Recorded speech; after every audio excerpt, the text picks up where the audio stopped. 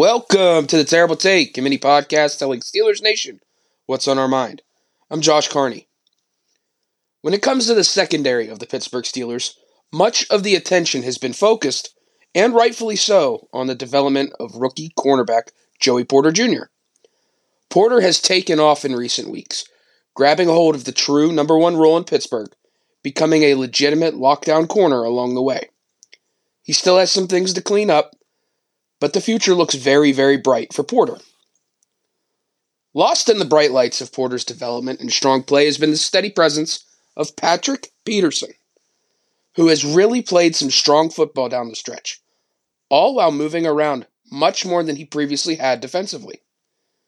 In the first month of the season, Peterson was getting picked on by opposing offenses.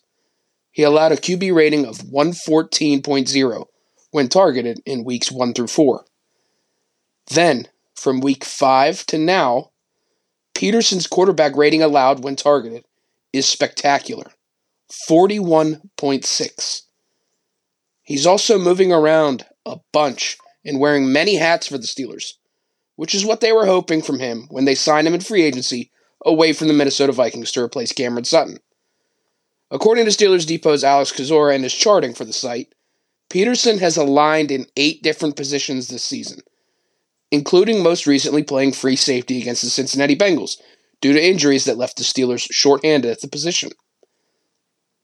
He rose up to the challenge and had a big interception in the Week 16 win over the Bengals, playing a position he doesn't have that much familiarity with.